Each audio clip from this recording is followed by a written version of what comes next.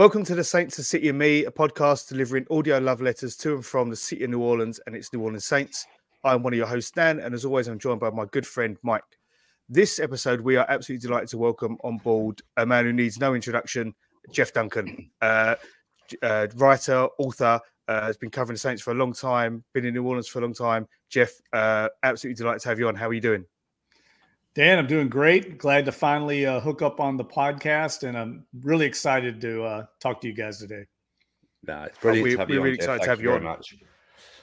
Yeah, I suppose we'll go down a pathway of obviously different subjects, but I suppose we ought to touch on the Saints. We're sort of outside of the bubble as far as, being in the city and seeing reactions that way. But obviously in this day and age with social media, I think Saints Twitter this week has outdone itself. It's been incredible. You have to sometimes you have to just turn away from it because it's, there are people eating themselves on Twitter. But from your point of view, Jeff, what do you think's going on at the moment? Obviously, they've had a mini break as such to try and, get together and sort of try and correct some things. But in your opinion, what do you think's going on? Well, I tell you, if you're a Saints fan, I would be encouraged by what has been coming out of the locker room this week. I spent a lot of time talking to players and coaches, and I really do think this is kind of a tipping point that the team has reached. It's kind of a do or die, now or never type of week. And my column this week is about how the leaders have kind of taken ownership of this situation. A lot of players meeting on their own, a lot of coaches meeting with players. There's a real sense of urgency to get the ship righted. And I think that's encouraging. Now, it's got to obviously manifest itself into on-field improvement. But the fact is the team's coming together. It's not splintering and pulling apart. And, talking to guys like Tyrann Mathieu, Cam Jordan, Mike Thomas, these guys have been on a lot of teams over the years, and it can go one way or the other. And I feel like this team is coming together and has a real good chance to get over the hump. And the best news of all, of course, as we all know, is they're in a division where everything's still right in front of them, right? I mean, no one's running away with the NFC South. So if they, you feel like the Saints, if they can just get the Saints right, they'll be okay. And so really, I think it's more an internal focus right now of trying to correct some of their mistakes.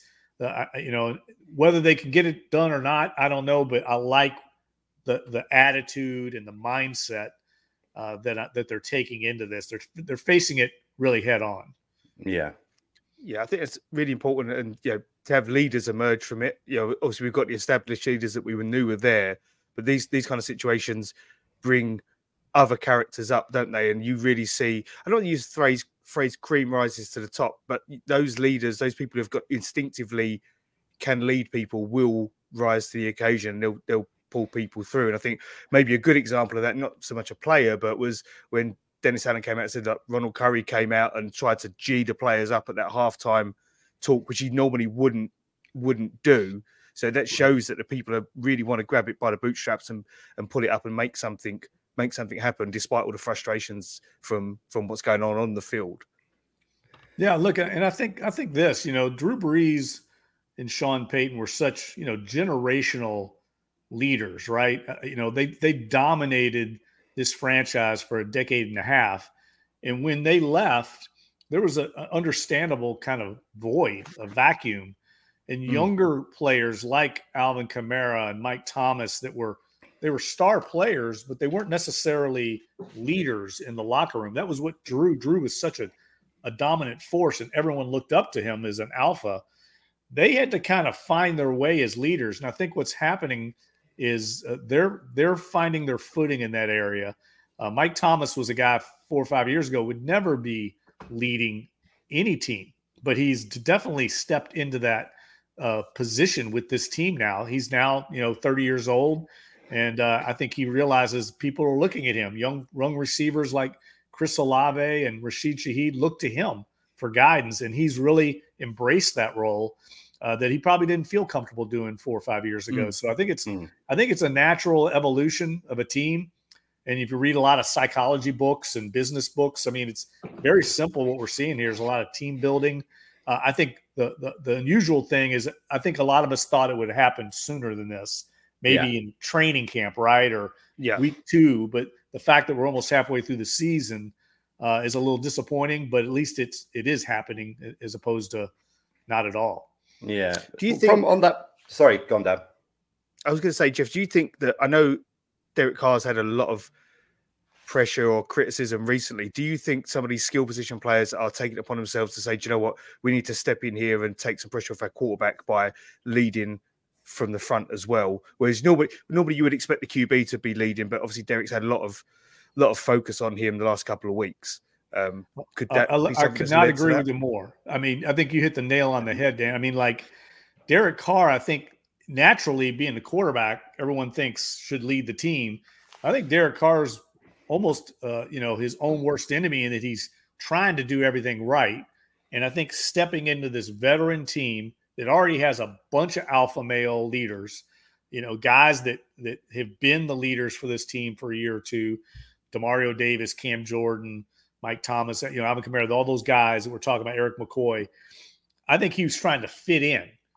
And you're exactly right. Talking to Mike Thomas today, Mike Thomas said, look, we've got to support Derek Carr. I mean, we've got to make it work, all of us together, and we've got to prop each other up instead of like letting maybe outside noise, as they say, tear us apart. We can't get into that. And I've been encouraged by what I've seen. Look, if they don't win Sunday, it won't be because they're not focused and they're not all in. I mean, this is one of those games you can just tell everyone's locked in. They know they got to get a win. They're not going to be overlooking anybody. So if they lose, it'll strictly be because I think they didn't execute or play as well as the opponent. It's not going to be because of their mindset. Yeah, it's good to know. Good to hear. Yeah, it was. It's what I think that when we had a pod last week, Jeff, and Dan was touching on it. It's at the moment there's a blame game going on, and that's always the case.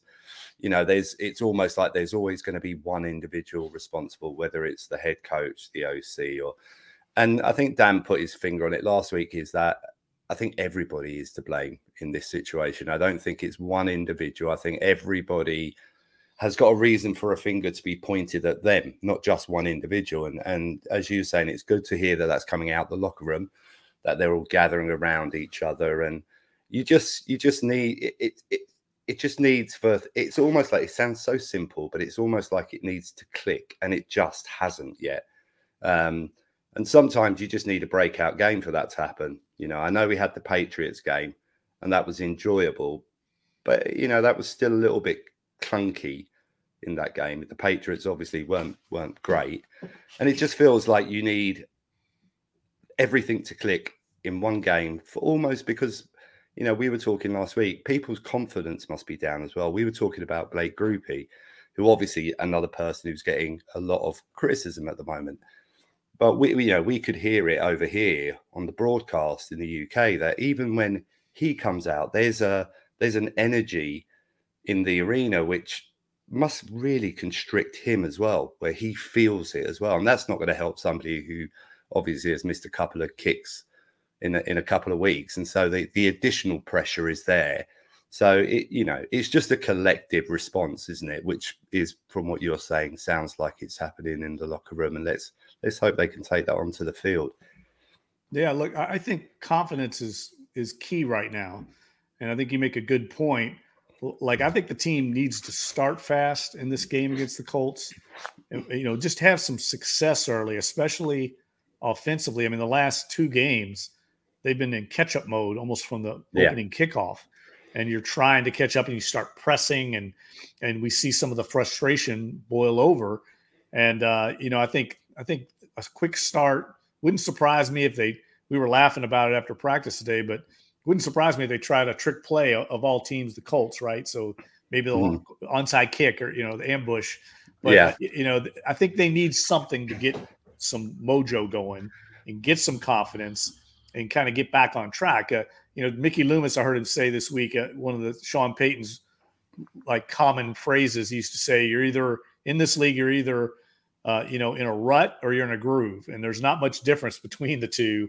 Right now, the Saints are in a rut, but it won't take long, like we talked about, to flip it over and get into a groove. They just got to get over the hump here, and I like what I'm hearing from the locker room. I think as well, Jeff, when you get over that hump, you get the momentum behind you and the inertia, and that's what leads you forward. Yep. And that's what in this division, the way things are looking, that kind of a run of 3 or 4 games, and that's it. You could be out of sight from the other 3 the way they're playing. So, especially if we can get those in those divisional matchups, that's going to be so important, especially those 2 Falcon games. Yeah, and look, I do think you made a good point, Mike, that when you watch the film, and I watch every game like 3 times, sometimes 4 times, watch the all 22. The thing that is a little disconcerting that I think makes it a little problematic is it isn't just one thing, right? I mean, that's what human nature is, just to try to simplify the problem. Oh, it's one player, or it's the play caller, or it's just the red zone offense, and it's way more complicated than that. And so I think you make a good point in that everyone on the team's just got to play a little bit better. If you watch the games over a bunch of times, you start seeing, well, it's not just Derek Carr, but he's definitely got to play better because he hasn't been playing that well in certain instances. But then there's certain times when he makes a great throw and the guy runs the wrong route. And then the next play, it might be Alvin Kamara not picking up the blitz. And it just feels like I call it whack-a-mole, once they get one problem fixed, another one pops up. And that's where I think it does take a collective kind of mindset, coaches, players, everyone, to raise their level. And if everybody just kind of raises their level of play and standard, then they'll get going in the right direction. Yeah, and I think you're right. I think really a fast start is essential this weekend because we talked about confidence. And, if they don't get a fast start and they're down by 2 scores, you just get the impression that regardless of what's gone on this week, just that the atmosphere from within will just dip again because at the moment they don't look like they're a team that can chase. I mean, they almost did last week. That second half performance was heartening. It really was. But you just get the feeling if they go behind by a score or a couple of scores, then that pressure builds again. And, that can be destructive in itself. Yeah, and you're right. I think right now the Saints are battling a lot of almost mental, enemies as opposed to just physical. I mean, they're pretty healthy, all things considered. I mean, I just tweeted out about how they've got like a bug going through the facility. So a lot of people sick right now, but for the most part, and they're banged up. They have an extensive injury report, but it's not such extensive injuries that should keep people out. I mean, maybe the only starter that's going to miss this game is James Hurst. And we're in week 8 here. So that's unusual to be that healthy. They're probably one of the healthier teams in the league.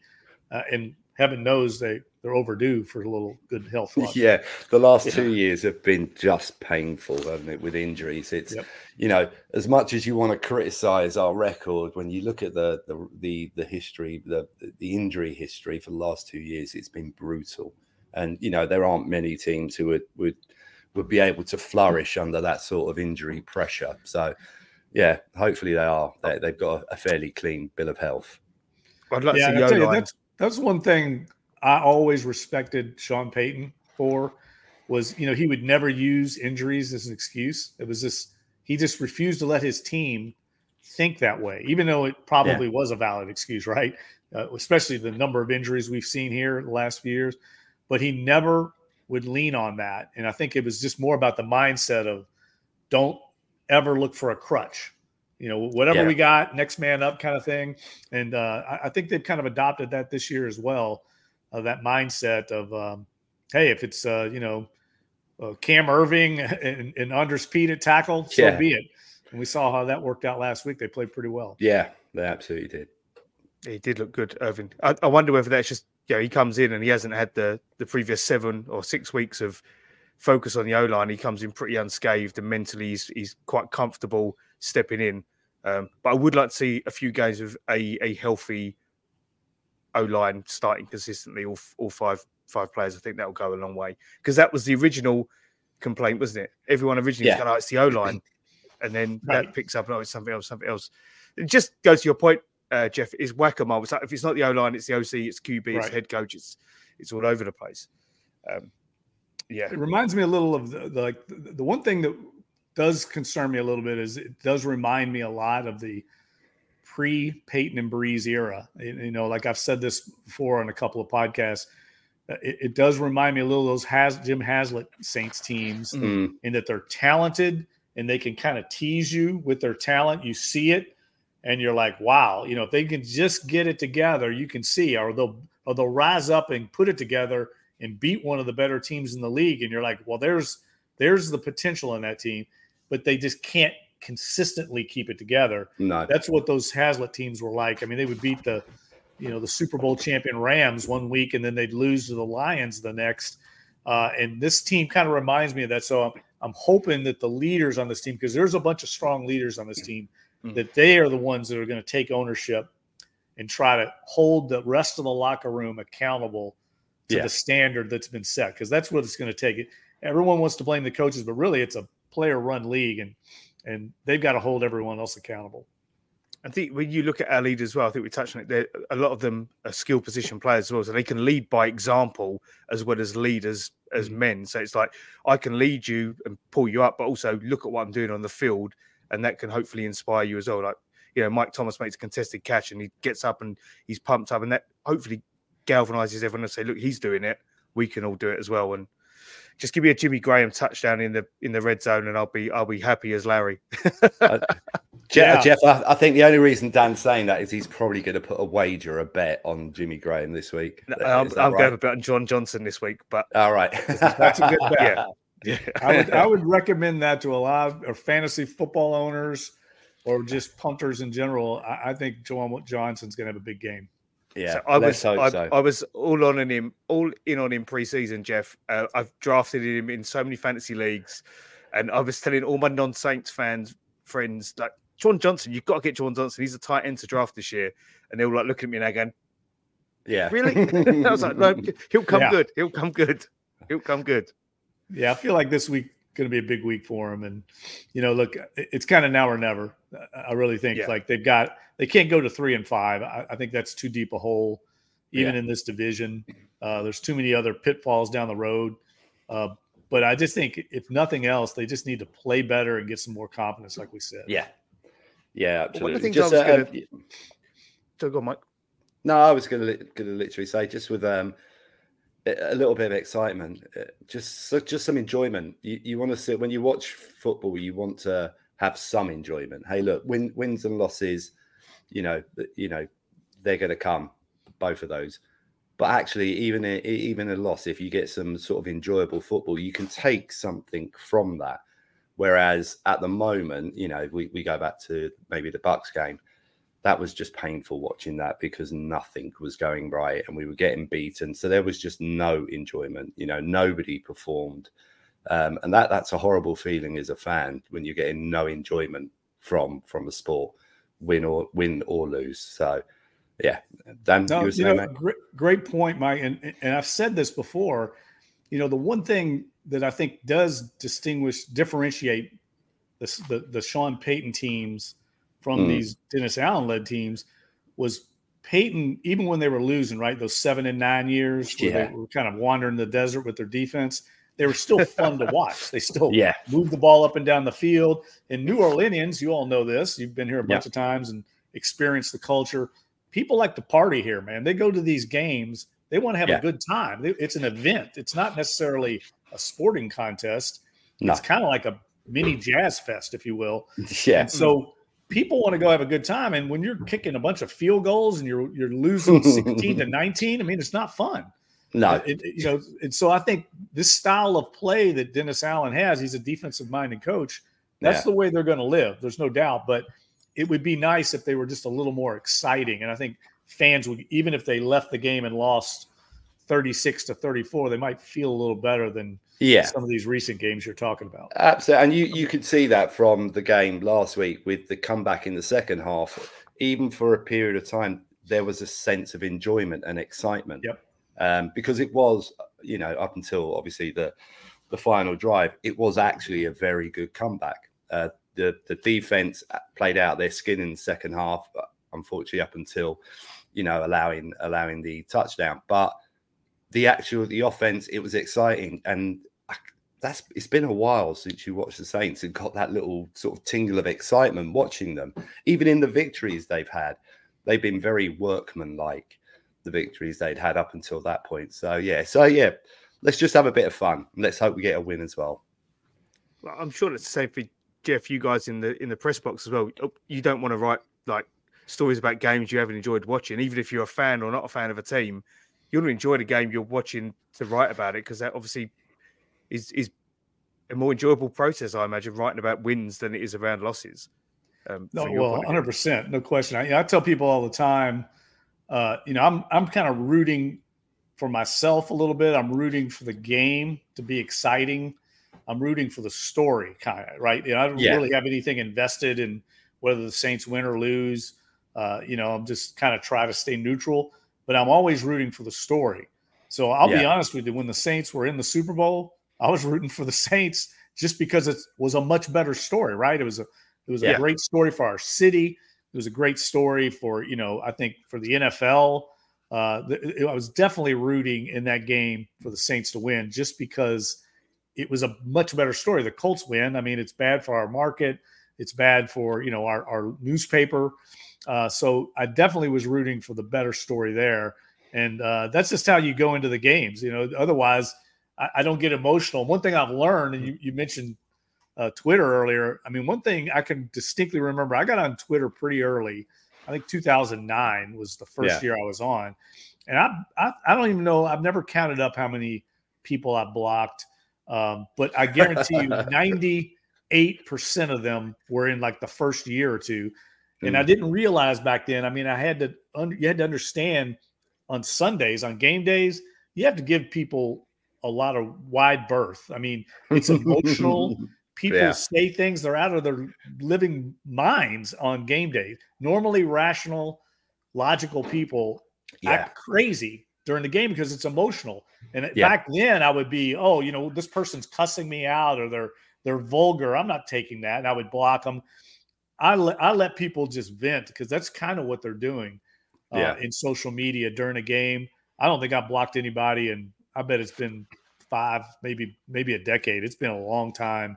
Because I've learned that, you have to let people run the course of going through an emotional experience like that. And that's what I love about Saints fans in New Orleans and Louisiana in general. When I moved here, I didn't know that the Saints had this passionate following. I mean, they were kind of an also-ran. When I moved to New Orleans in 99, I came here to cover LSU. So I actually moved to Baton Rouge. That was my first job. I knew about the Steelers having passionate fans and the Kansas City Chiefs and the Packers, but I had no idea what I was getting into when I started covering the Saints. And it's the best thing by far in covering the team is the passion that the fans have. I mean, it's unbelievable. Everything you write is devoured by the fans here. And everything is like this, though. It's that line that Sean Payton talks about. It's that Bill Parcells line. Every weekend's either a crisis or a carnival. That's exactly what it's like. If they win, it's a carnival. If they lose, it's a total crisis. But people care. The worst thing is to cover a team or a beat where people don't care. And that's certainly not the case here. You've segued into a question we had. So I had a question here that I'd written down around training camp, and there was a lot of hype from a lot of other writers. And I remember at the time, it might be even been the joint practices with San Diego, and people saying, "Oh, we look amazing." And I remember you sort of said, "Well, let's just temper expectations a little bit," and you were giving sort of more balanced views on it. And I was going to say, you get a lot of criticism online, and you've touched on it there. People will vent, and I know from when I spoke to you when you was in London, people always bring up stuff from like 10 years ago and things like that.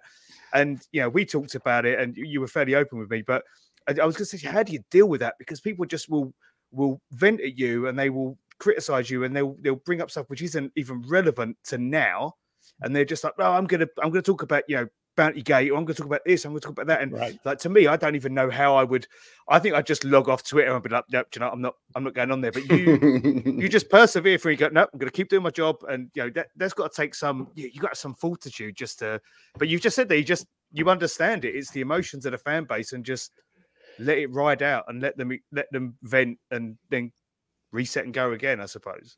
Yeah, look, I use a bad analogy, and I don't know if it works or not, but I've tried to use this analogy of, I feel like it's my job to kind of keep it real and tell the truth. That's really all I'm trying to do. And that can go either way. Sometimes it might be the truth that people don't want to hear, right? It could be a negative thing, but like Bountygate, for instance, I'm just trying to get to the bottom of it, the truth. Yeah. That's all I'm looking for. And sometimes it could be the other way. And I'll give you a good example. There's a nasty trend sometimes that happens, and it's not just in New Orleans, but I've noticed it does happen here to some degree, and in sports in general, when there's like a lot of tribalism with your team, right? Yeah. It's us or them. So one of the things that I always try to do is when a player gets traded, I've noticed this trend of like, it happened with Jimmy Graham, it happened with Brandon Cooks, it happened with Akeem Hicks. All of a sudden, everybody starts trashing the player. And they want to portray him as like a malcontent or a negative person. And I've always taken up for that player. I mean, unless it's true. But in the case of all three of those guys, none of them were bad guys. I mean, they got traded. It happens in the league. It's a business. So I would be taking up for Jimmy Graham, saying, Jimmy Graham's not a bad dude. Maybe you didn't like the negotiation with the tight end wide receiver thing, but he's not a bad guy. So I'm doing the opposite there, right? I'm just trying to tell you the truth.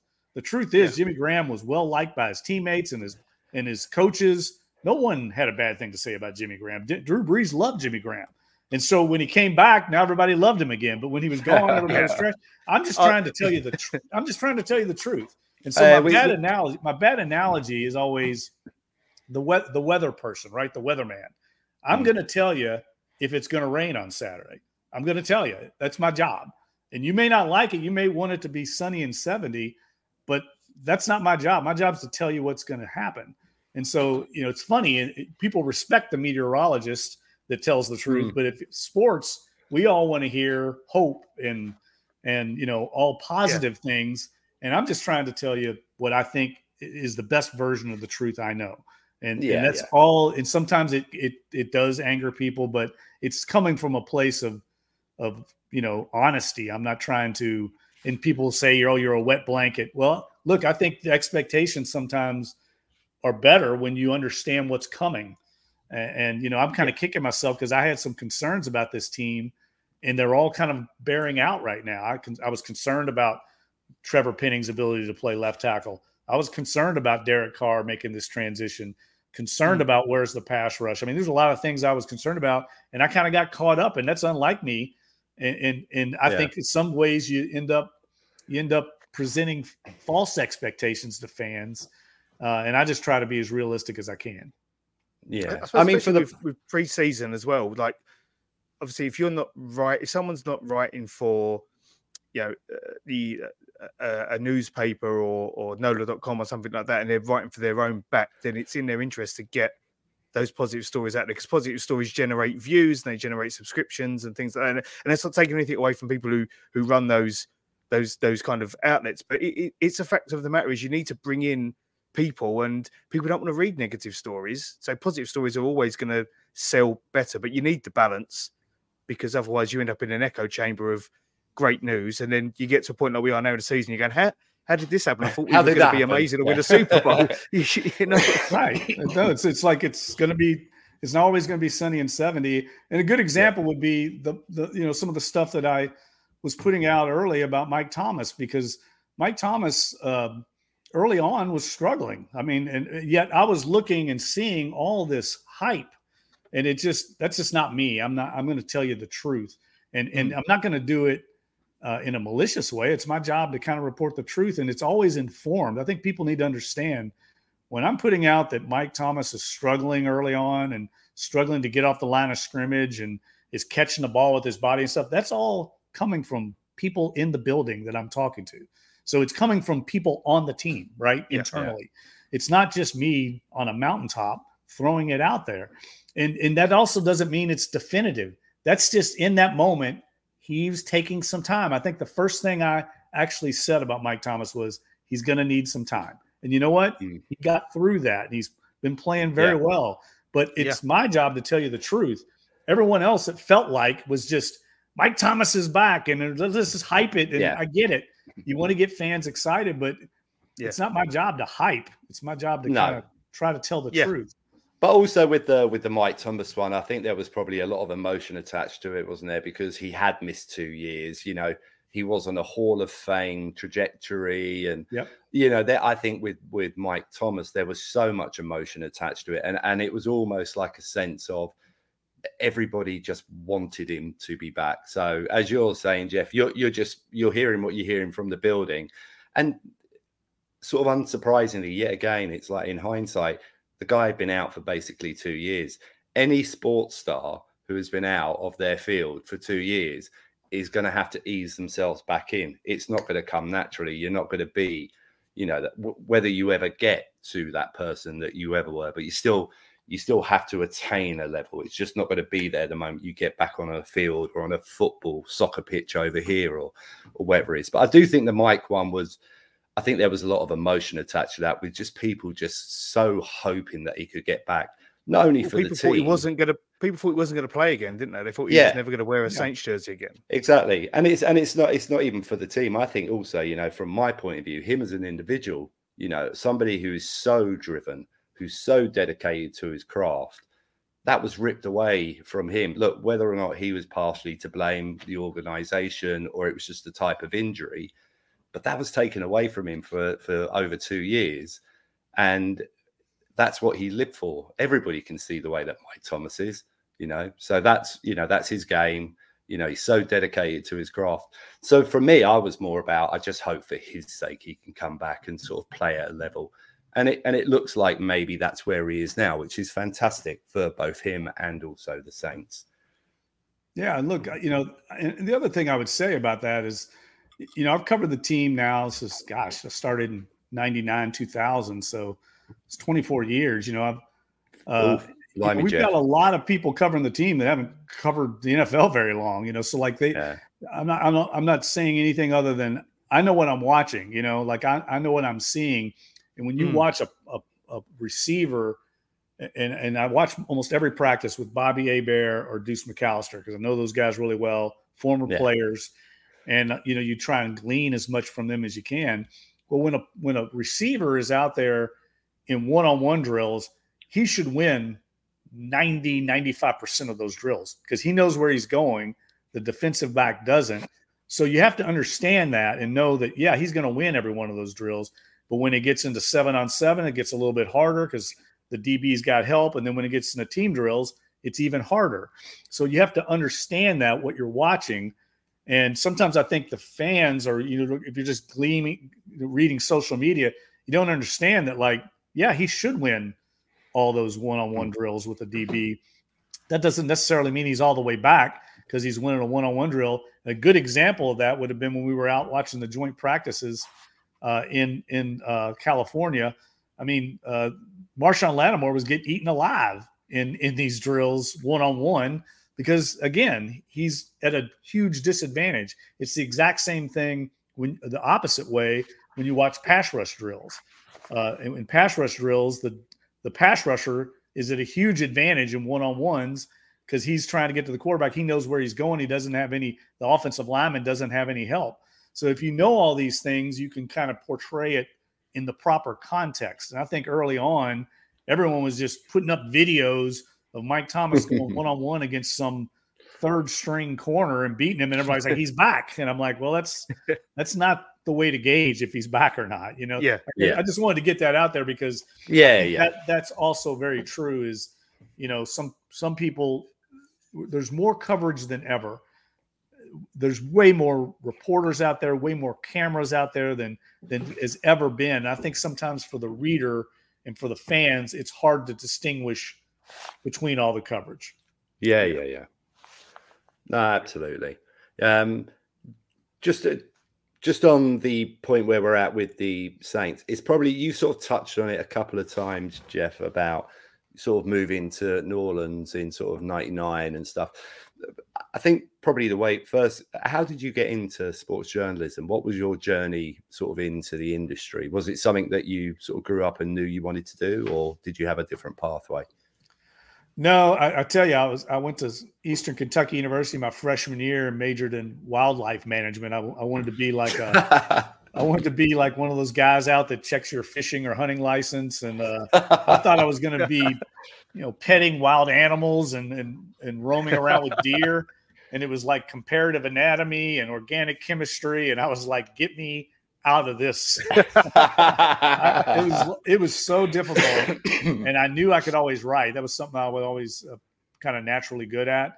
So I transferred back to the University of Louisville. My mother, I'm from Louisville, Kentucky, and my mother worked at the university, and so I could get a free education there and figure out what I wanted to do.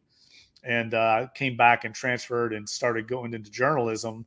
And my older brother is in broadcast, still works in television news in Louisville, Kentucky. And he kind of guided me a little bit. And I always loved sports.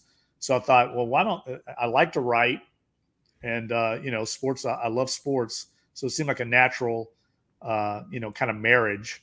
Yeah. And my first full-time job was in North Louisiana, in Monroe, Louisiana.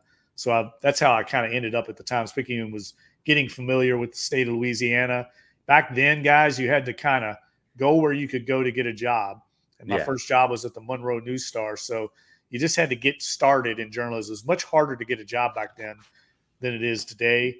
And so I started out covering high school sports and kind of work your way up and moved around a little bit. Worked at USA Today, worked in Nashville, worked in Florida, a couple stops, and found my way back here. But this has been by far the best situation, kind of what I talked about earlier, just because the fans here are so into it.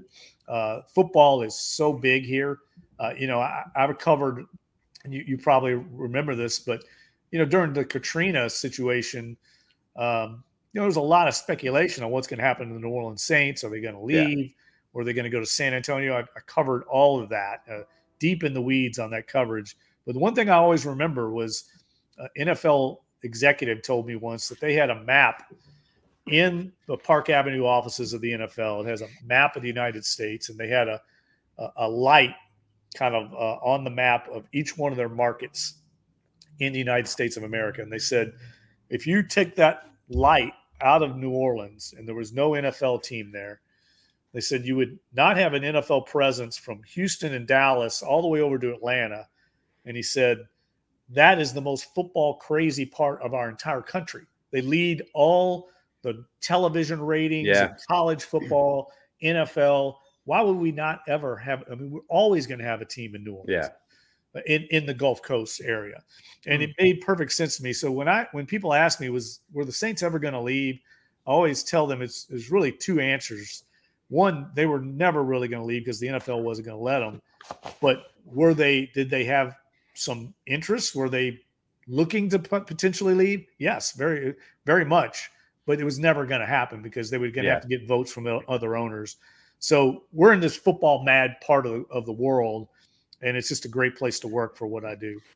Yeah, absolutely. So you sort of bounced around, then you ended up in obviously New Orleans, and so when you sort of first got there, but you were saying you were covering LSU in Baton Rouge. Was that first, and then sort of made your way down? Yeah.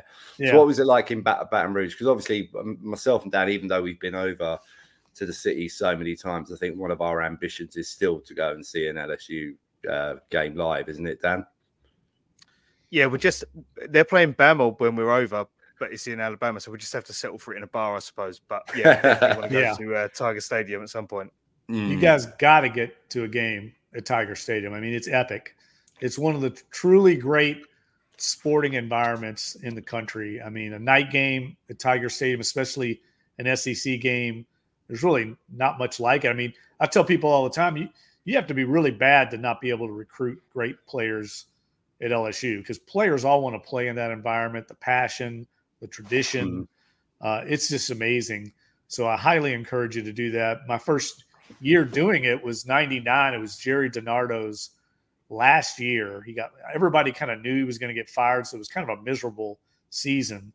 And they had asked me after the season, after DiNardo did get fired, if I wanted to cover the New Orleans Saints. And at the time, I'd just gotten comfortable. I'd only been living in Baton Rouge about 7 months. I'd just gotten comfortable with knowing the beat, everybody knowing me knowing everybody. You know, see, as a journalist, you're kind of like, man, I just went through the transition. Yeah.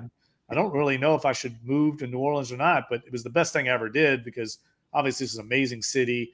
And I literally my first year on the Saints beat, Jim Haslett comes on, Randy Mueller. They go to the playoffs. They win the division. They win the first playoff game in the history of the franchise. So it was just this kind of magic carpet ride. And since then, it's just been amazing, amazing run.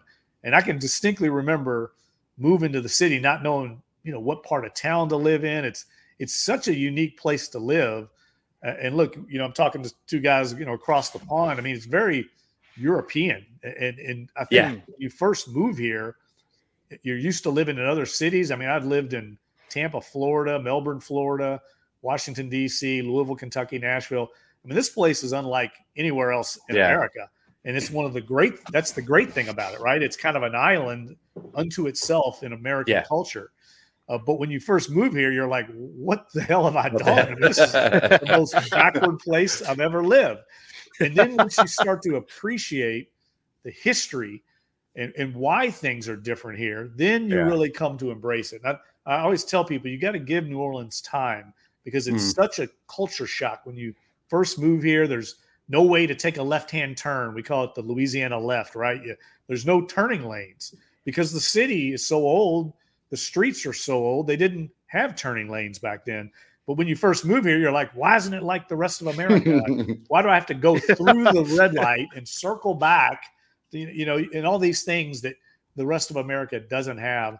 And then once you get used to it and appreciate it, it's magical. There's no place else like this in our country. Yeah. So go on, Mike. No. Crack on, mate. I was to say, Jeff. So we had the privilege of talking to Doug Tatum a few episodes back. Did you know because he's from Kentucky as well? Did you know each other before you came down, or he came down, or was there any connection there, or just completely two separate entities coming to a close proximity to each other from a similar part of the world? No, I didn't know him at all. I mean, until we started working together at the Times-Picayune. Doug went to Trinity High School, one of the elite schools. I went to the public school, so he was this snobby elitist at Trinity High School. He was one of them, Jeff. Oh. Yeah, one of those guys. But no, I mean, he was an incredible boss, incredible friend of mine to this day. Done an unbelievable job for the New Orleans Saints. I think anybody in the building would tell you he's an incredible asset for that organization. And yeah, we both have we're transplanted Louisvillians down here, but there's a lot of similarities. I tell people a lot. I mean, the French, you know, basically the symbol of Louisville is a fleur-de-lis. The same way, it's the major city in the state. It's on a big river, the Ohio River. It's named after King Louis. So there's a lot of similarities. The state college is an hour away where the state university is. A lot of things similar. So it wasn't that big of a difference in that regard, but getting here and trying to learn the French influence and the Spanish and European influence, that's what makes it so different. What makes it such a great place to live. It's so distinctive, right? The architecture here, the cuisine, we have our own cuisine, our own music, our own culture. Everything's different in New Orleans. And it's what makes it such a eccentric, interesting place to live and work. I mean, in my job, there's this news all the time. I tell people we're a world-class city, but we're not really that big. We're definitely not a top 20 market in America, but it feels that way when you're here, especially in sports, because we have all the major sports with the NFL and NBA, but then we also get Super Bowls, we get Final Fours, all these major events come here, so it feels a lot bigger than it really is. That's one of the things I say to people when they come out. They say they're going over, and they say, "Oh, how long do I need to get from the airport? Is it like an hour?" I said, "No, 25 minutes. If you land at a good time, you'll be fine." It's a lot of people said it's like America's biggest small town type or small city, and I said to you can get anywhere relatively quickly. It's not like New York or Atlanta where you've got, if you want to go from one side of the city to another, it's going to take you forever. And I think it just leans into that. It's like a small town that's a big city at the same time. It's Yeah, and There's- we've had a couple of people on, Dan, who have said the same thing that you said, Jeff, which is like it's a very European feeling city, but also it's got that Caribbean influence and stuff. So it's that melting pot of culture and just greatness. But, yeah, obviously me and Dan would say that because we try and get out there as much as we can. So, but yeah, it's a remarkable city to go to, and we've spoken to people from America, not on the pod, but just when you're in the city, who maybe have turned up there for the first time, and it's almost like they don't get it. They're in the city, but they don't get it. And, and I think that sort of touches on sort of what you say there, coming from other areas of America and you come into New Orleans, it's like, oh, what is this? I don't get it. But yeah. You either get it or you don't, is the way I look at it. Yes, that's it. What I try to encourage the people that don't get it is give it a little time and learn to appreciate it, because it's just such a incredible place to live. And I bring this up. I've written about this a few times. There's a French phrase called esprit de cloche. It means the spirit of the clock tower.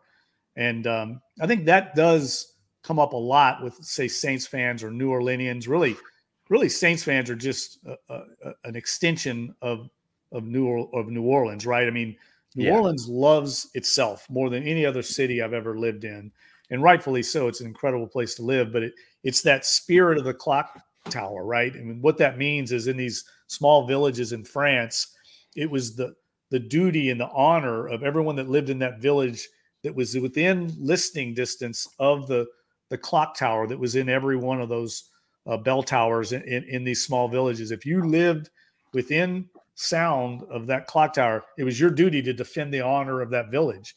And I feel like that's what New Orleans does. I mean, people defend New Orleans. We have T-shirts, right? And it's really much a tribalism or provincialism in this city, because it's our honor. We're so different from the rest of America, and we kind of relish it. We embrace it. And that's why you see I kid Saints fans all the time. Everything. Roger Goodell hates us. The referees hate us. It's that kind of provincialism, right? It's us against the world.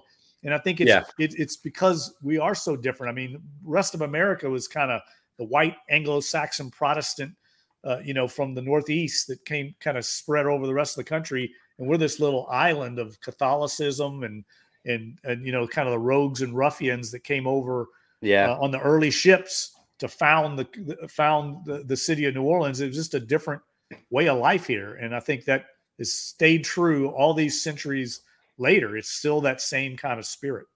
Mm. And I think last week, Dan, we had Corey on, a friend of ours, who's on the 28-3 podcast. And I think you touched on that when you were speaking to Corey about the fact that even if you're an adopted New Orleanian, you defend that city with everything you've got. And that's myself and Dan. We're a couple of guys who live in London, sort of middle-aged blokes. Well, I'm middle-aged. Dan's still relatively young. Pushing it. But you do. I would defend that city with everything I've got. And that's part of when you buy into it. If you buy into it, then you feel like you're part of it, which is wonderful. And I'd say you putting out Jeff, from our friend Mark Daly as well. He's someone who, he will defend New Orleans. Yeah, he's from Melbourne, Australia, and he defends New Orleans like he was born and bred there. Look, I mean, which is my nice segue into. Sorry, go on, Jeff. I was just gonna say, we've got all kinds of flaws here, right? I mean, the streets are terrible. Yeah. We have terrible leadership, but gosh darn it, I wouldn't want to live anywhere else. I mean, this is an amazing place for all of its faults. I mean, it's the greatest city in America, in my opinion, and it's such an interesting, vital place. In Saints games, it's one of the few things I can think of in the city where you go and it's communal, right? I mean, I know this is going to sound kind of a big picture here, but you go to the games and there's people of all ages, races, creeds, right? Everyone's together on this one thing.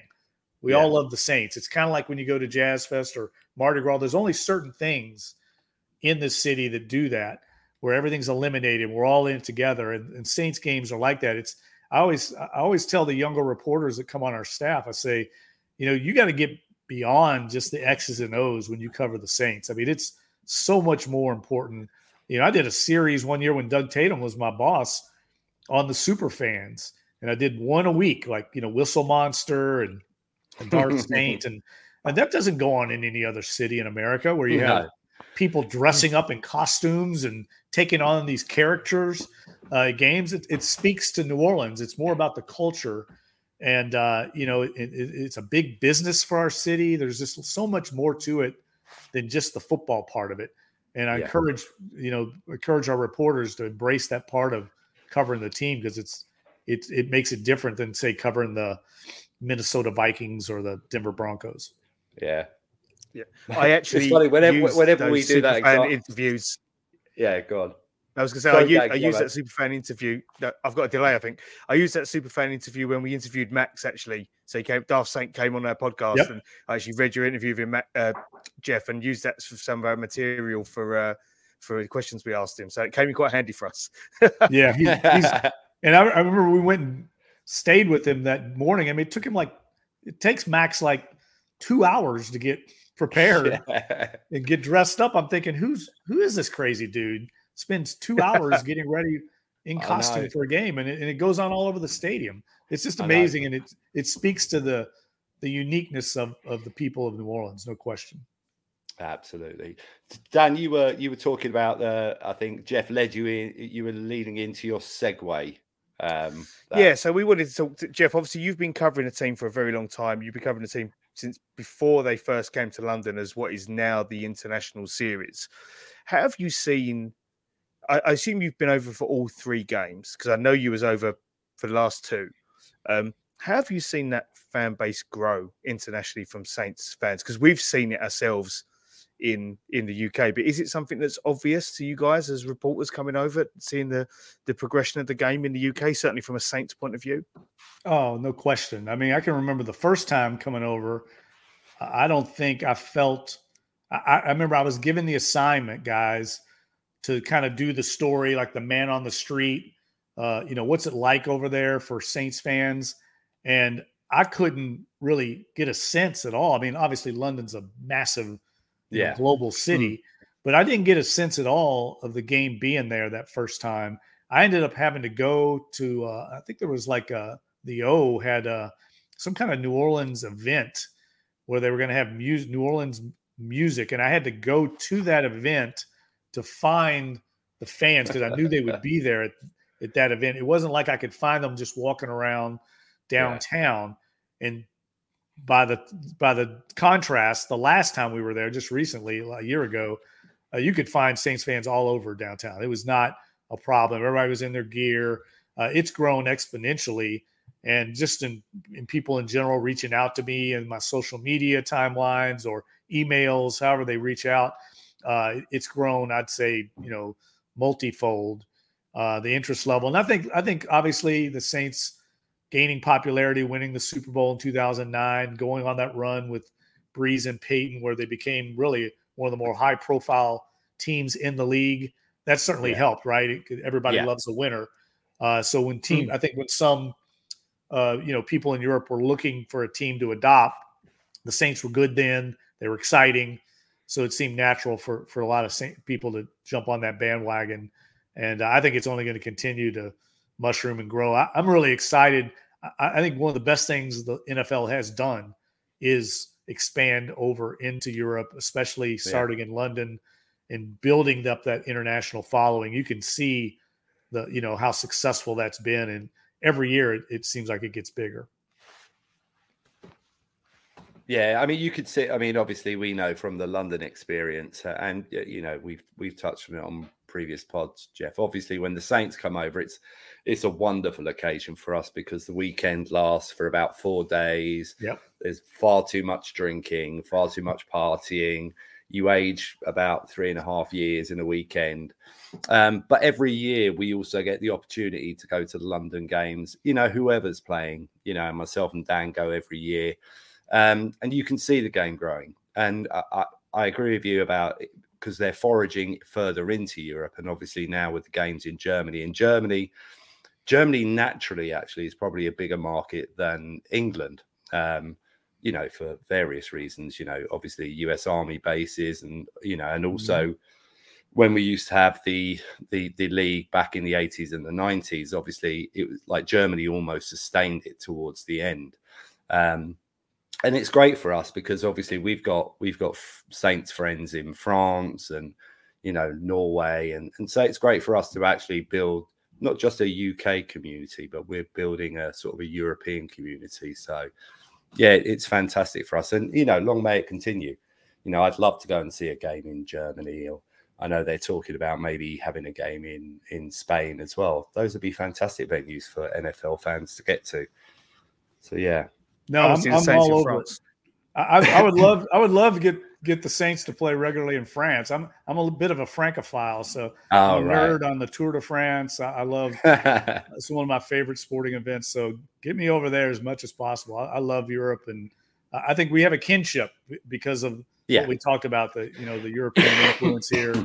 I can't tell you how many times I'd be over in France on vacation or visiting friends, and something would come up, and I go, "Oh, that's why it's like that in New Orleans." You know, you realize the influence for whatever reason, whatever it could be, but you start to see it over there, and start to see it reflected in New Orleans. I was actually in Paris this week. And as we was driving, whenever I saw a road name that was linked to New Orleans or a place, I'd be like, "That's a street in New Orleans," or "My friend has that surname." just as I was driving along, just popping them off. Yeah, and also, Jeff, with the international marketing rights, with the Saints going into France, hopefully your dream will come true of more opportunities to get over to France. If at some point the NFL decide to have a game there. They've got. We had the guys from Saints France on. Was one of our first couple of episodes, wasn't it, Dan? And they're so excited about the fact that the Saints are going to sort of try and infiltrate their market, and obviously that probably means great things for them because they're the biggest sort of fan base Twitter account in France, and I think John and Elio was saying to us that they'd already had interaction with the organisation about some things. So, yeah, long may that continue, and long may you get the opportunity to go to France to watch the Saints, Jeff, so you can tick off 2 boxes at once. Yeah, look, I mean, I've had 3 trips to London because of it. Those I call those are the greatest boondoggles of all time. But I did have to say something though. Last trip over there, you guys can answer this for me. Luke Johnson, my colleague, covers the team with me, does a terrific job. We tried to go to a rugby match near our hotel. I'm trying to think of the name of the team. I can't think of the name of the team. Were you in West London? Yes, I think so. Okay. And we were out. The thing I remember, we tried to go after it started, and we were like maybe 15 minutes after the match had started, and they wouldn't sell us tickets after the match had started. Is that a thing? Is that common? Why would they not want our dollars or exactly, your money? Yeah, we were trying to give them money, and they would not let us in the stadium after it started. I have no idea, Jeff, because I've never known that at any sort of major sporting event like that. But also rugby union over here is not doing very well, and they need all the money they can get. So even from that small sort of micro perspective, I'm really surprised to hear that. Was it the Wasps? I'm thinking West London. I'm trying to think of it'd be Wasps or Saracens, wouldn't it? Yeah, maybe. I'll get it and send it to you all after we get offline. We wanted to go in and buy gear. We were going to buy merchandise. We were devastated that we couldn't get in. Yeah, I've never heard of that. That's really unusual. Yeah. I can get it with soccer because obviously they want to make sure they aren't getting away fans going into segregation. But rugby is not segregated. It's like the NFL. It's like you can sit wherever you want. So I'm really quite surprised about that. Yeah, but I tell you what, I love London is just an amazing city. You could go 30 times and still not see all of London. It's almost the opposite of New Orleans, right? It's a massive spread out city, but I just absolutely love, like we stayed. I have a friend that lives in Woking, and she recommended. Oh yeah. The last time we stayed in Richmond, which ended up, of course, being the Ted Lasso fan, of course. Yeah. But we stayed there, and I felt like maybe what it would feel like to live in, outside of London a little bit. And well, I used to live in an area that was only sort of 10 minutes away from Richmond, and even before Ted Lasso, Richmond was a sort of, in that area of London, was very much a destination area, because Really? it's got all those things that you want. It's on the river. It's got all those little back alleys that have got restaurants and little cafes. It's actually, but also it's horribly expensive, Jeff. Oh, okay, I didn't know that. No, it's the funny. It was it because myself and my wife were thinking of moving there, and probably about 7 years ago we could have possibly afforded it. Since Ted Lasso, not a hope. Because it's made a major impact in the area. It's Really? It's made a huge impact. That I was reading an article, but I think something like I think house prices in London, which are always bloody going up, had gone up in like 4 years by about 8%. In Richmond, they'd gone up by about 17%. So it's remarkable what publicity can do for an area, but it is a beautiful area. There's no getting away from it. We loved it. And what was nice about it was that was when the Saints were practicing out at the, I think it was like the Irish, Irish, London soccer. Irish, London Irish. So it was kind of easy to get to from Richmond. It wasn't, if you're staying downtown London, that's a hike. But the thing we loved about it was, you're right on the river, like you said. It was beautiful. And at the time, it was before the Ted Lasso series, so it was a little more quaint than it's the way it's gotten now. I mean, it's obviously on the map, as they say. But the London proper, the stadium we were in last time, Tottenham Hotspur, amazing stadium. I think maybe along with SoFi out in Los Angeles, which we were just at, two best stadiums I've ever been at in the world. I mean, just an amazing stadium, and I love how it's just been basically cut right out of that old neighborhood.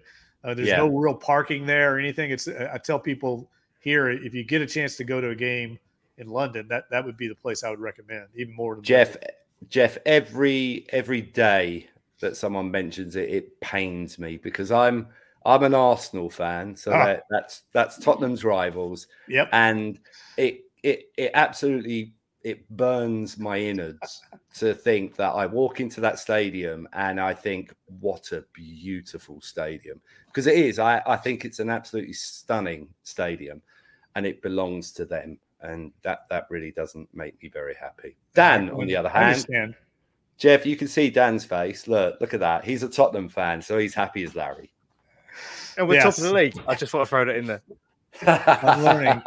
Well, last time I was over, not the last time, the time before, I think Mark Daly and Elliot, my friend Elliot Hurst, we went to a cricket match. And I got to tell you, that was unbelievable experience. I think it was just it was a lower level cricket match. I say lower level. I mean, I assume it wasn't like the national level, but there must have been 15, 20,000 fans there.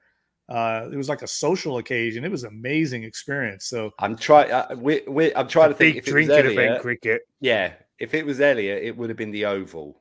That was it. Yeah. That's they're absolutely they're great experience. But yet again, unfortunately, from a British perspective, quite often they're just horribly hard drinking experiences. But they are hugely social. They are. We did some of that. Social. We did partake. I'm sure you did. It was a great experience, though. I mean, it's just I'm fascinated by all that. The next time I come over, though, growing up in Louisville, Kentucky, I'm a big horse racing fan. Kentucky Derby is big. I want to go. I would love to go over and go to Ascot, and experience that, firsthand. That's on my bucket list. I think I was going. This allows Dan to segue into another question. Jeff, you're lining them up for Dan.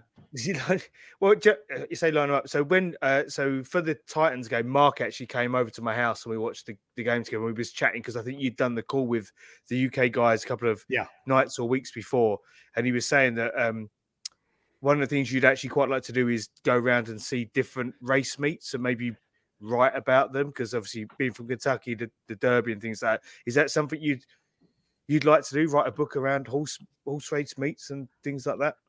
Yeah, I've always thought it would be kind of interesting to see how horse racing, it's such a global sport. What's the culture like, say, in Hong Kong for racing or Argentina?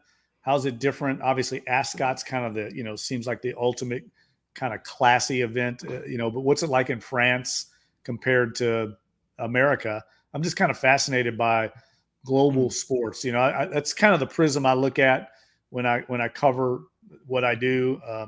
I try to take a bigger picture approach. And but I can tell you, look, we're wrapping up a book right now, Steve Gleason and I, and I need a couple of years break, guys, before I tackle another book. No. Those books they'll take some years off your life. Yeah. So I've actually before we go there, I've actually got 2 of your books right here with me. I love it. It's awesome. I wouldn't just say to anyone who's a relatively new Saints fan in the UK, this book here, Tales from the Sideline, I think it's a really good book, just for you to get a good understanding of some of the history. I know you wrote it with John Hendricks, who we're a big fan of. There's some it's only short sections, but really good for a new fan to just get some concept of the history of the team and the journey the team's been on. This was the first Saints book I ever bought. And then this one, Jeff, which I'm rereading, which is actually, I've made so many notes on this. When you reread this book, Jeff, and play it back up against things that are happening now, there's so many things that make you appreciate how good Sean and Drew were. Even like I was rereading tonight and I got to the bit where you talk about the Traquan Smith touchdown for the passing yards record. Yeah. And it's quite pertinent because it is a fade route where Traquan was supposed to just be a distraction for either Cameron Meredith or I can't remember, was it Austin Carr or Josh Hill or something like that. And that's the same play from the other night against the Jags. And it's like, and when you read it, and I've got a quote here when the players are saying, no one ever expects that ball to go to that receiver. They're the fourth read. And it's so, I would encourage anyone to read this now because you just get an appreciation for what Sean and Drew were like, and really, it's so, like, reading it again now so much more resonates with me than when I read it the first time. So yeah, definitely recommend anyone to go out and read that now, because if you haven't read it, you'll look at it and go, wow, like there's so much in there that's really quite topical to where we are now. The contrast between the two things. Sorry, Jeff, that was a plug from me for you. I appreciate it, Dan. Well, you're right. I thought about that when I watched that play the other night between Carr and Olave, because I know what Olave was doing. He's running basically a clear out route. He's not expecting the ball. Yeah. Now he needs to run it out. So Derek's right. Really, no one's right in that situation. Yeah. But you're right. I mean, that was what Traquan Smith was running, and that shows you the brilliance of Drew Brees, because he could just, and I've talked to him about this before. He's seen so many defenses in his life and seen so many alignments that the way he described it to me was, he said, it's like you come into your living room every night, where the furniture's all at, right? So if someone that day moved the couch just about 2 feet to the right and you came in, you'd know it was a little off. That's the way he would see defenses, but he'd see it like that, right? So he just knew right away that corner was in the wrong spot, and it split second, almost muscle memory. He fired it to Traquan Smith, but it's all that years and years of experience for him to be able to recognize it immediately.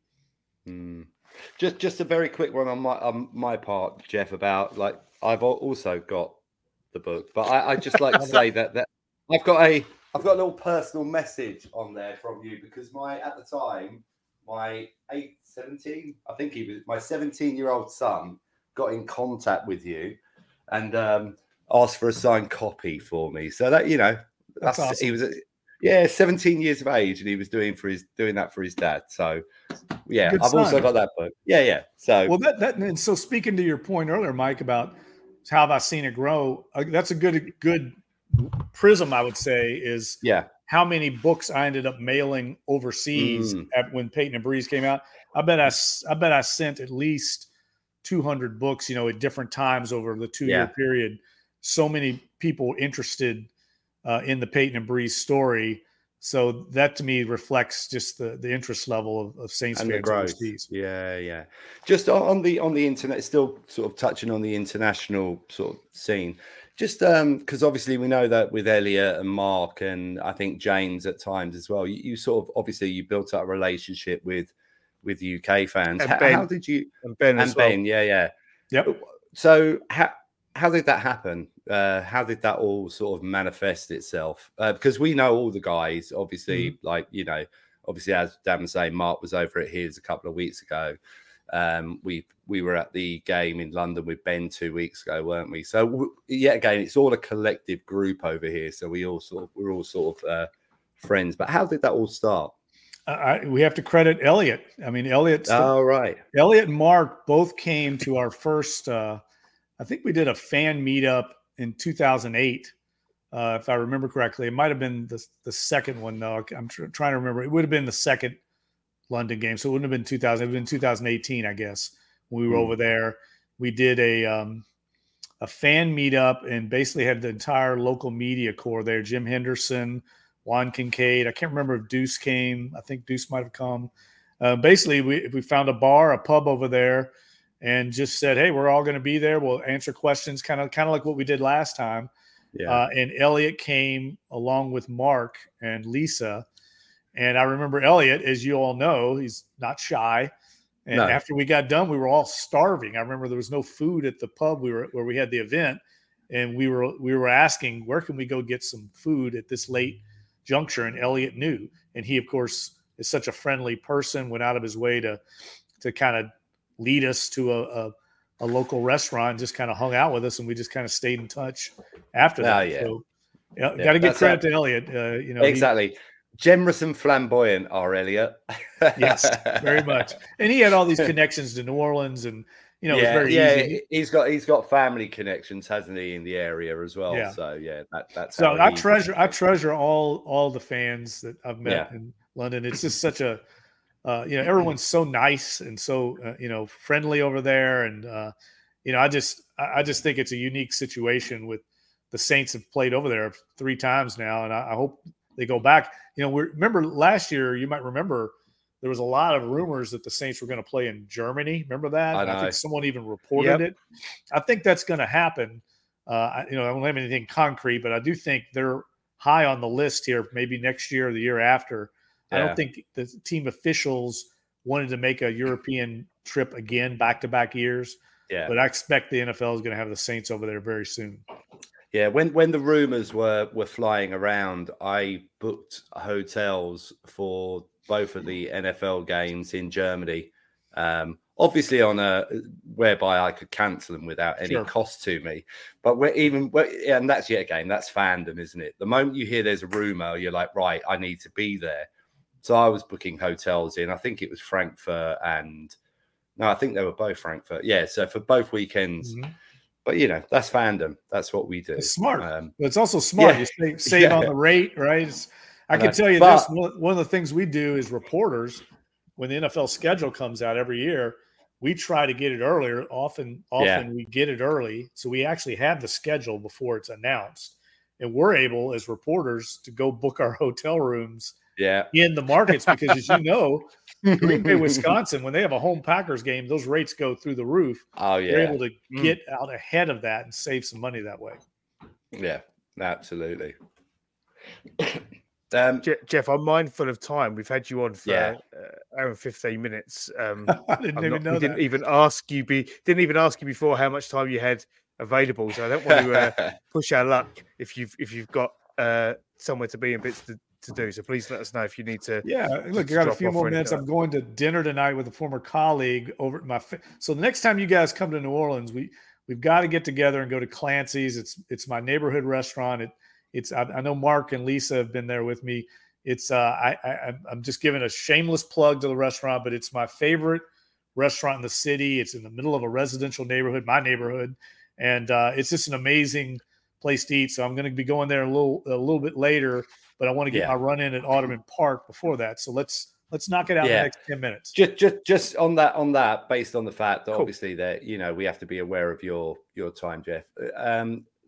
we need to touch on the book that you've sort of just completed, because obviously for a lot of Saints fans, you know, and I'm sure most people know that it's a book that you've written with Steve Gleason, who obviously is in the, whether it be one, you know, some people actually, is 1 and 2, whether Steve and Rebirth is the biggest moment in Saints history or whether it is the Super Bowl. And I think it's a fair argument for many different reasons. How did that all come about? How did that sort? Because obviously we were showing your Peyton and Breeze book, and obviously Steve wrote the foreword in there. So you've obviously known Steve for a period of time. So how did it all come about, Jeff? Well, our time in New Orleans basically is coincided. I mean, my first year covering the Saints was 2000. That's when Steve joined the team.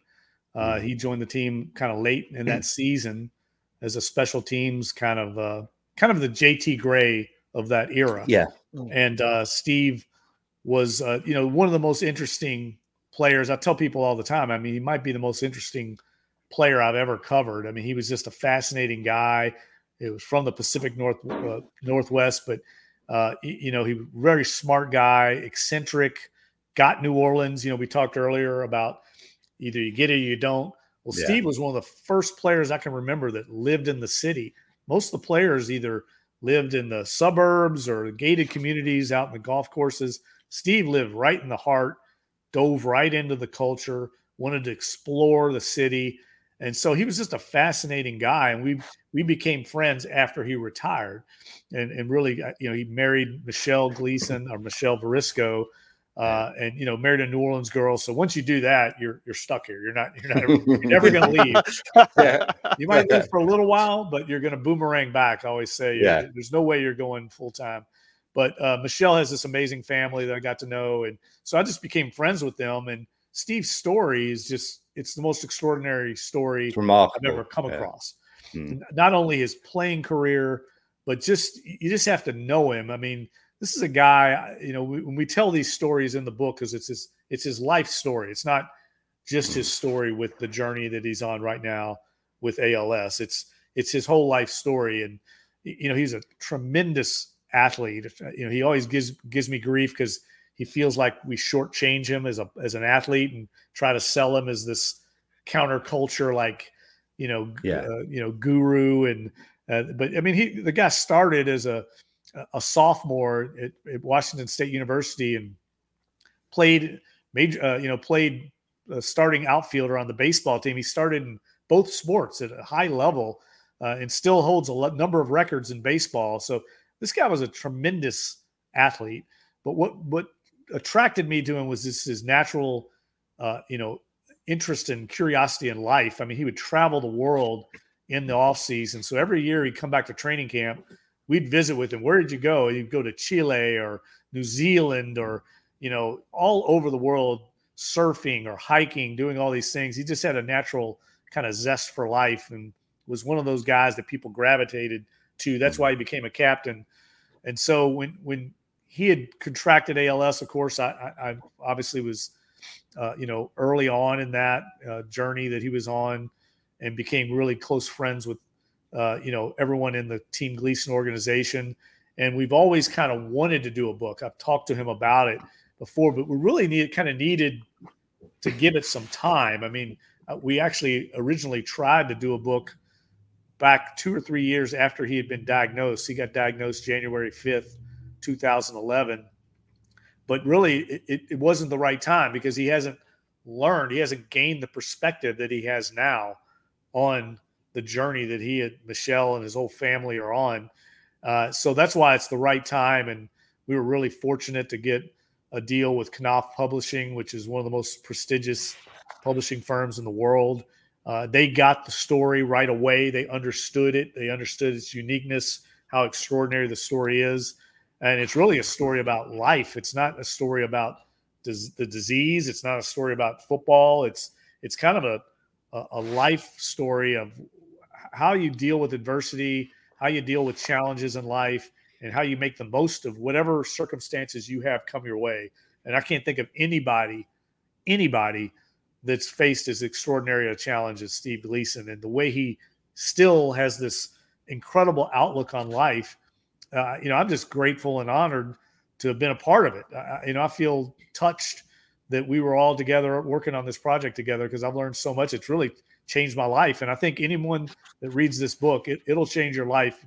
It'll give you perspective on, hey, you know what? I don't think anything's insurmountable that comes at me, because what Steve goes through every day just to live his life, to be there for his 2 children and for Michelle, and also for everyone in Team Gleason. There's a reason that Drew Brees is inspired, and Barack Obama is inspired, and Hugh Jackman and Bill Gates, all these people, Roger Goodell, they're all in Steve Gleason's orbit. And they're the highest achievers in their professions. It speaks to Steve's amazing story. I watched the Gleason documentary on a flight. I made the mistake of watching it for the first time on a flight. I sobbed watching it, and I'm not ashamed to say that. And I've also several times I've said that Steve Gleason is genuinely one of my heroes, just because the way he, like you said, Jeff, the way he approaches his life and the positivity he puts out, it's just like it should be inspirational for anyone. And I personally can't wait to read the book when it comes out in April next year. Yeah, there's one story I'll tell. One real quick story. This would sum up Steve, I think, better than anything. This was back in his playing days. Like I said, he would go on these trips, right? So he goes to New Zealand by himself to surf. His brother was a big surfer, still is. Cal is his brother. And Cal taught Steve to surf. So Steve started to surf on his own. He went to New Zealand. So he takes his surfboard, flies it over, and he realizes, New Zealand's a pretty big country. So most people would rent a car, like most normal people would rent a car so they could travel around and surf at the different spots that you want to go to. Well, that's not the way Gleason rolls. That's not his method of operation. Instead, he gets off the plane and just immediately starts going in bars and restaurants around the airport and asking people. He doesn't know anybody, right? He's first time he's ever been to New Zealand. He just starts asking people, is anyone selling a car? Anybody selling a car? He goes into 4 or 5, and this is a professional athlete, right? He's got enough money to rent a car, but he's very thrifty and frugal. And he finally goes into a bar, like the 5th place he goes into, and a lady working behind the bar goes, yeah, actually, I've got a station wagon that I'm trying to unload for like 1,000, whatever it is in New Zealand currency. And he test drives it, buys this jalopy of a station wagon so he can put his surfboard up on top, and drives it for a month all over New Zealand, surfs, and then sells it again, puts an ad in the local paper, sells it to get his money back, and catches a flight back home. Who does that? I tell you what, Jeff, that's why that man is building a house on the lake, because he looks after his money in the way he does. Jeff, thank you for that. That I mean, what a great little story for us to hear at the end of the pod. And again, I'd just like to say thank you very much for coming on, and thank you for being so open and honest about your life and career. So I really appreciate it, Jeff. No, it was my pleasure. I really enjoyed it, and we could have gone on for another hour or so, but I definitely have an appointment to make. But we'll do it again soon, and hopefully we do it maybe later in the year or something. The team's on a big run, getting into the playoffs, and we'll be under better circumstances. Merrier times, Yes. That'd be great. Appreciate you, Jeff. Really, thank you so much for coming on and talk to us. Thanks, mate. Sure. Thanks, appreciate guys. You. Cheers, Jeff. Bye-bye. I really enjoyed that, Dan. Thanks to Jeff for coming on the pod. I think he was honest and gave us insight, and obviously, at the back end there, spoke about Steve Gleason, the autobiography that he's doing. Virtually every Saints fan's hero. He's doing an autobiography with him. I thought that was a great chat. Yeah, no, I really enjoyed it. I think Jeff was honest with us. We brought up some of the tetchy subjects. Tetchy subjects, that some of the people levy him, and I think he answered it in a very honest way, in a way that people can understand. I mentioned Bounty Gate, whatever, and people go, "Oh, he doesn't even like New Orleans." I think if you listen to that, you'll see that he absolutely loves the city and loves living in the city. And I think that hopefully that'll allay some of those accusations people make against him. Because I think I've said before when I met him in London, genuinely a really nice guy, really nice guy, and I really enjoy talking to him. But also the thing there is that, also, and he did, I don't think he specifically said it, but he sort of touched on it. He's not a Saints fan. He's a reporter that happened to come to the region, then came to the city, loved the city, and has been there for 20 odd years. And you're right. 4 years. Yeah, you're right there. It's like, you don't stay somewhere 24 years if you don't like it. No, and that's the accusations that are thrown at Jeff. One of them is actually he doesn't like the city, but I think if you listen to that, I think you realise that he really does love the city, not just likes it. So, which is great. Yeah. And talking about the city, I was going to say, hopefully we can have him on again. But go ahead. No, I was going to say, talking about city, we're heading off soon, aren't we, my friend? We're over there next week. We are. Let me just have a look at my generic travel app, because I don't want anyone to know who I'm flying Virgin. I always fly Virgin. Let me see how long I've got. Right, it's great podcasting. This is looking at my phone. Yeah, no. It's beautiful podcasting, mate. But you carry on looking at your phone, because, funnily enough, as I 4 days until I can check in for my flight. Well, I'm going to give you an update. It's 2 days until I can check in. Oh well, fuck you. Yeah. For those who don't know, I love going to New Orleans and I love going with friends, but there is also a period of time where I have to have a period of time where I've just got New Orleans to myself, because couple of reasons, especially this year, because I'm trying to think now, is it eight of us going over from the UK? Is it 8? It's myself. It's six on that flight, that BA flight. Well, it's myself, you, young Dan, Alex and Dan, Chaz, Alex, Steve, Miguel or Mike, and Aaron. So it's 8. Yeah, so there's 8 of us going over. Yeah. Everybody is significantly younger than myself. So we've spoken about it before. Dan said many and many a time on this pod that he knows where he's going to find me. And I'm going over a couple of days early because, one, I'm getting a tattoo with Jay Frost. Yes. So I'm getting that. Previous guest on the show. Getting that on the Thursday. And then I'm going to the Pelicans game, and we're going apparently into a suite where it is free food and free drink. I'm the only Brit there. So Saints block party. I'm gonna muller that. Saints block party gathering at the Pelicans game. We've got a suite, free food, free drink, and there's one Brit there. Hey, fucking great. That's me. That's all right, because I land that day and I'm meeting Eric, and we're going to Dat Dog, and we're going to gorge ourselves on sausage. Yeah. Yo. For those that don't know, Dat Dog is a restaurant and not some sort of parlor. I just thought I'd it's at that end of it's at the other end of Bourbon Street. Dat Dog. No, I'm joking. You're going to the one in Mezzanine, Mezzanine. Yeah, no. I'm gonna get. I already know what I'm gonna get. I'm gonna get the alligator sausage with etouffee and crumbled bacon. Nice. Actually, I say that they've got a new spicy dog that I've seen them advertising that I might try, and I'm obviously going to get a pint of Jucifer, because of course I have to. Although Eric has got some other gnarly barley beers, he's picked up for us to sample, which will be nice. Nice. But well, I'm super excited. So when you arrive on the Thursday, I know some of the other UK guys arrive roughly around about the same time, but they're flying direct, so they're going to have to go through passport control. So you're going to be in the city a little bit earlier.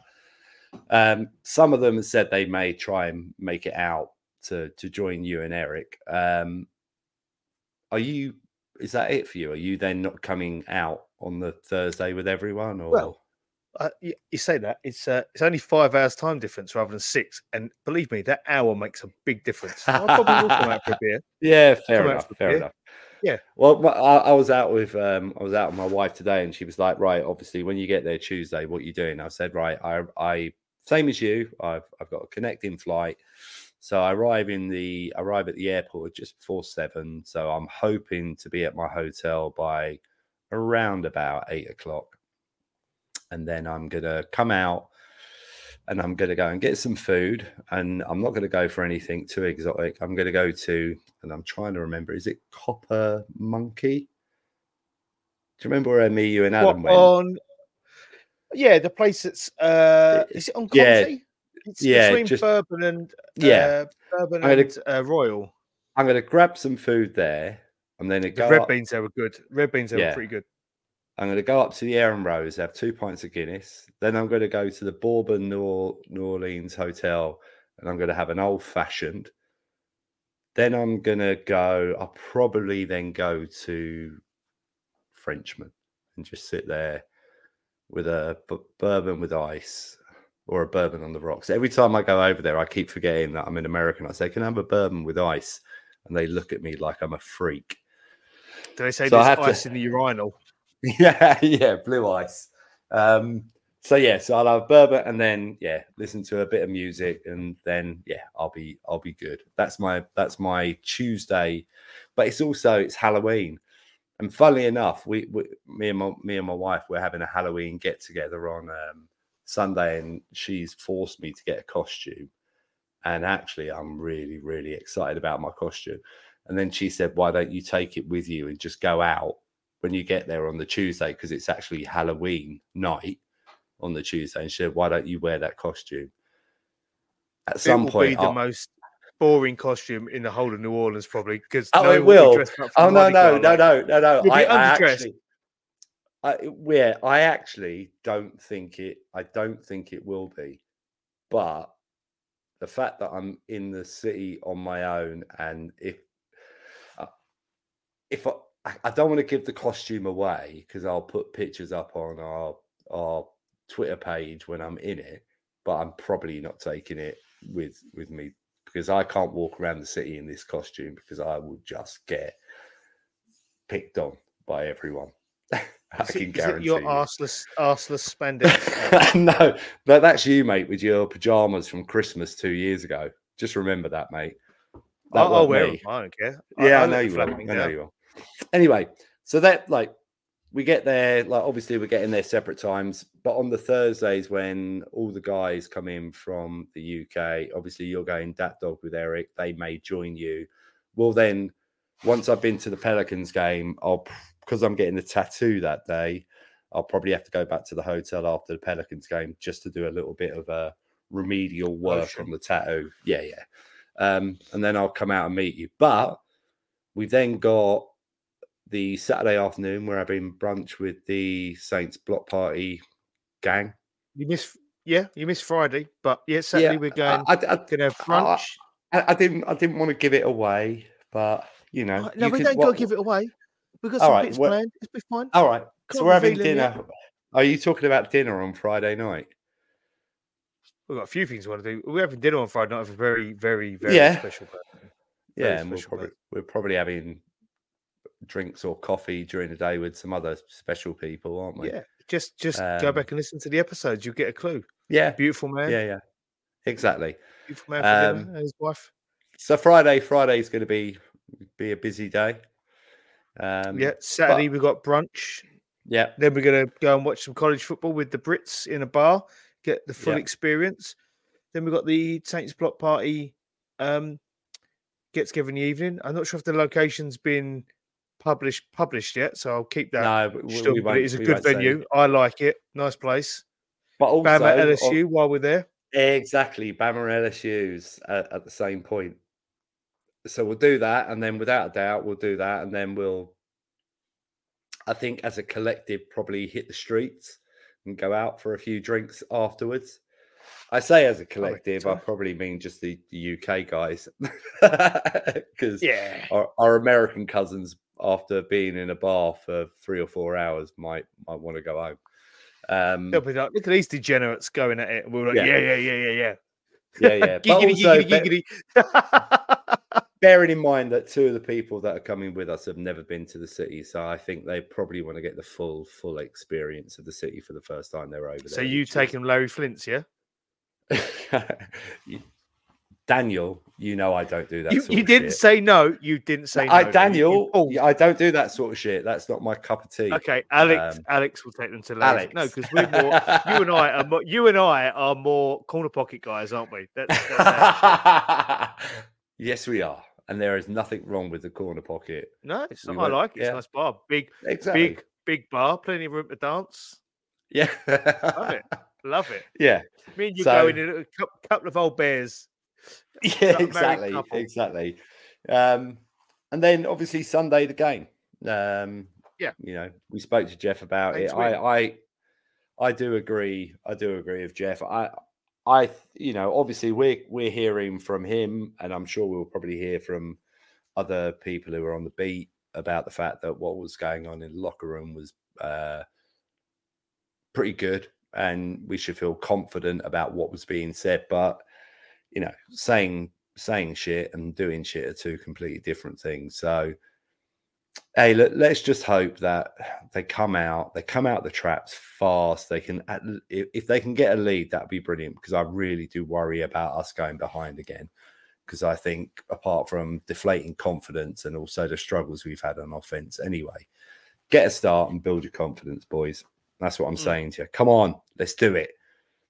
Well, we're going to victory formation all day long. Yeah, you got it. I've got to put my bets on before I get out there as well, because I can't bet. Yeah. I'm betting Jimmy Graham touchdown, because I've never seen Jimmy Graham score a touchdown in person, so it's going to happen. All right, so that's going to be Jimmy, a big my boy. Jimmy is going in. There you go. That's my prop. Duncan on the goalpost. There we go. All right. So, of all the stuff that's happening when we're over there, what's the thing that you're most excited about? Oh, I think game. Got to be the game. Not meeting all our buddies. Adam, Ryan, Eric, G. Off Dash. Just everyone. All the guys. London. Sherm. Elise, hopefully. All those guys. Just cannot wait to see them. Give big hugs and say, I fucking love you guys. But there's and yet again, same for me. So, we talk about it. People like Sherm, I've never met. I know, obviously, for you. Sherm's a fucking blast. Sherm is a blast. But you've never met. He kept Nick entertained at brunch in Malibu, and she was cracking up. White Wealth, looking forward to seeing White Wealth again. Great guy, Chris. Yeah, but also how can I forget my guy, JT? Joey Plague. No. Joey Plague. I've said G. Yeah. Joey Plague. Did you? Oh, right. Sorry, because Joey Plague, man who drove 3 hours to come and meet me in New York. Pennsylvania Prince. The savant of Scranton.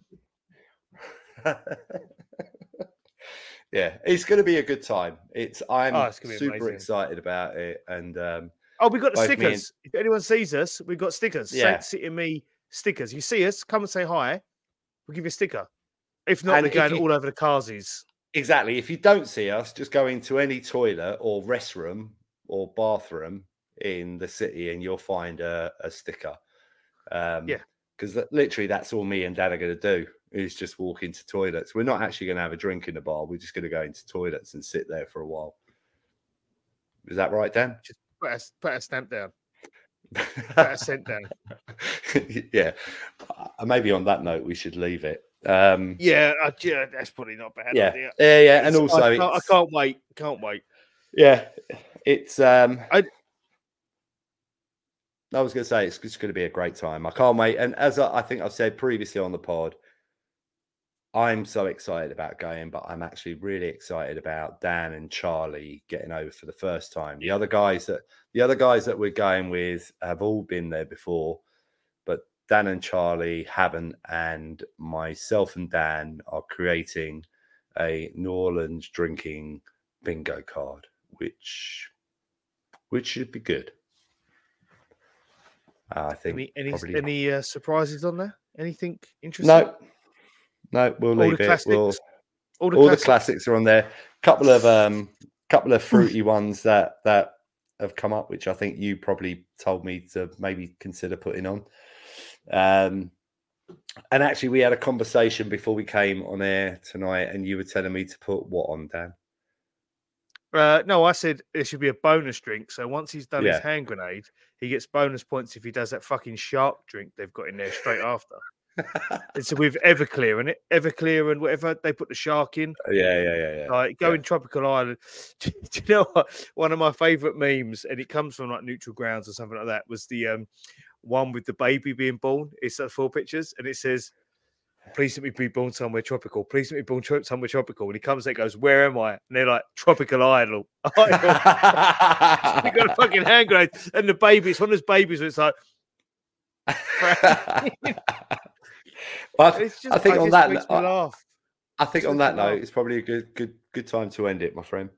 Yeah, so this is us done for a couple of weeks. When we come back, hopefully we'll have either Dan or Chaz on. It'll be the equivalent of a live reaction podcast. We will talk to you about, talk to them all about everything they've loved about their first experience in New Orleans. Hopefully, if you're a listener, you'll be able to live it through them with fresh eyes. And, you know, as our friend Corey said to us when we went to New Orleans in April and he first started following us, he said, it was, you get a new appreciation for your hometown or the city because you see things through these people vicariously. Yeah. But you live it through them and you go, actually, this is I live somewhere amazing, or I live near somewhere amazing. And these guys are reaffirming that for me. So we'll be back in a few weeks. Yeah. Don't miss us because we're having a great time. We're going to have a good time. And thank you for if you want to know what we're doing, check our Twitter, check out Insta, TikTok, Insta. Yeah, old men using TikTok. Old men using TikTok. Bye.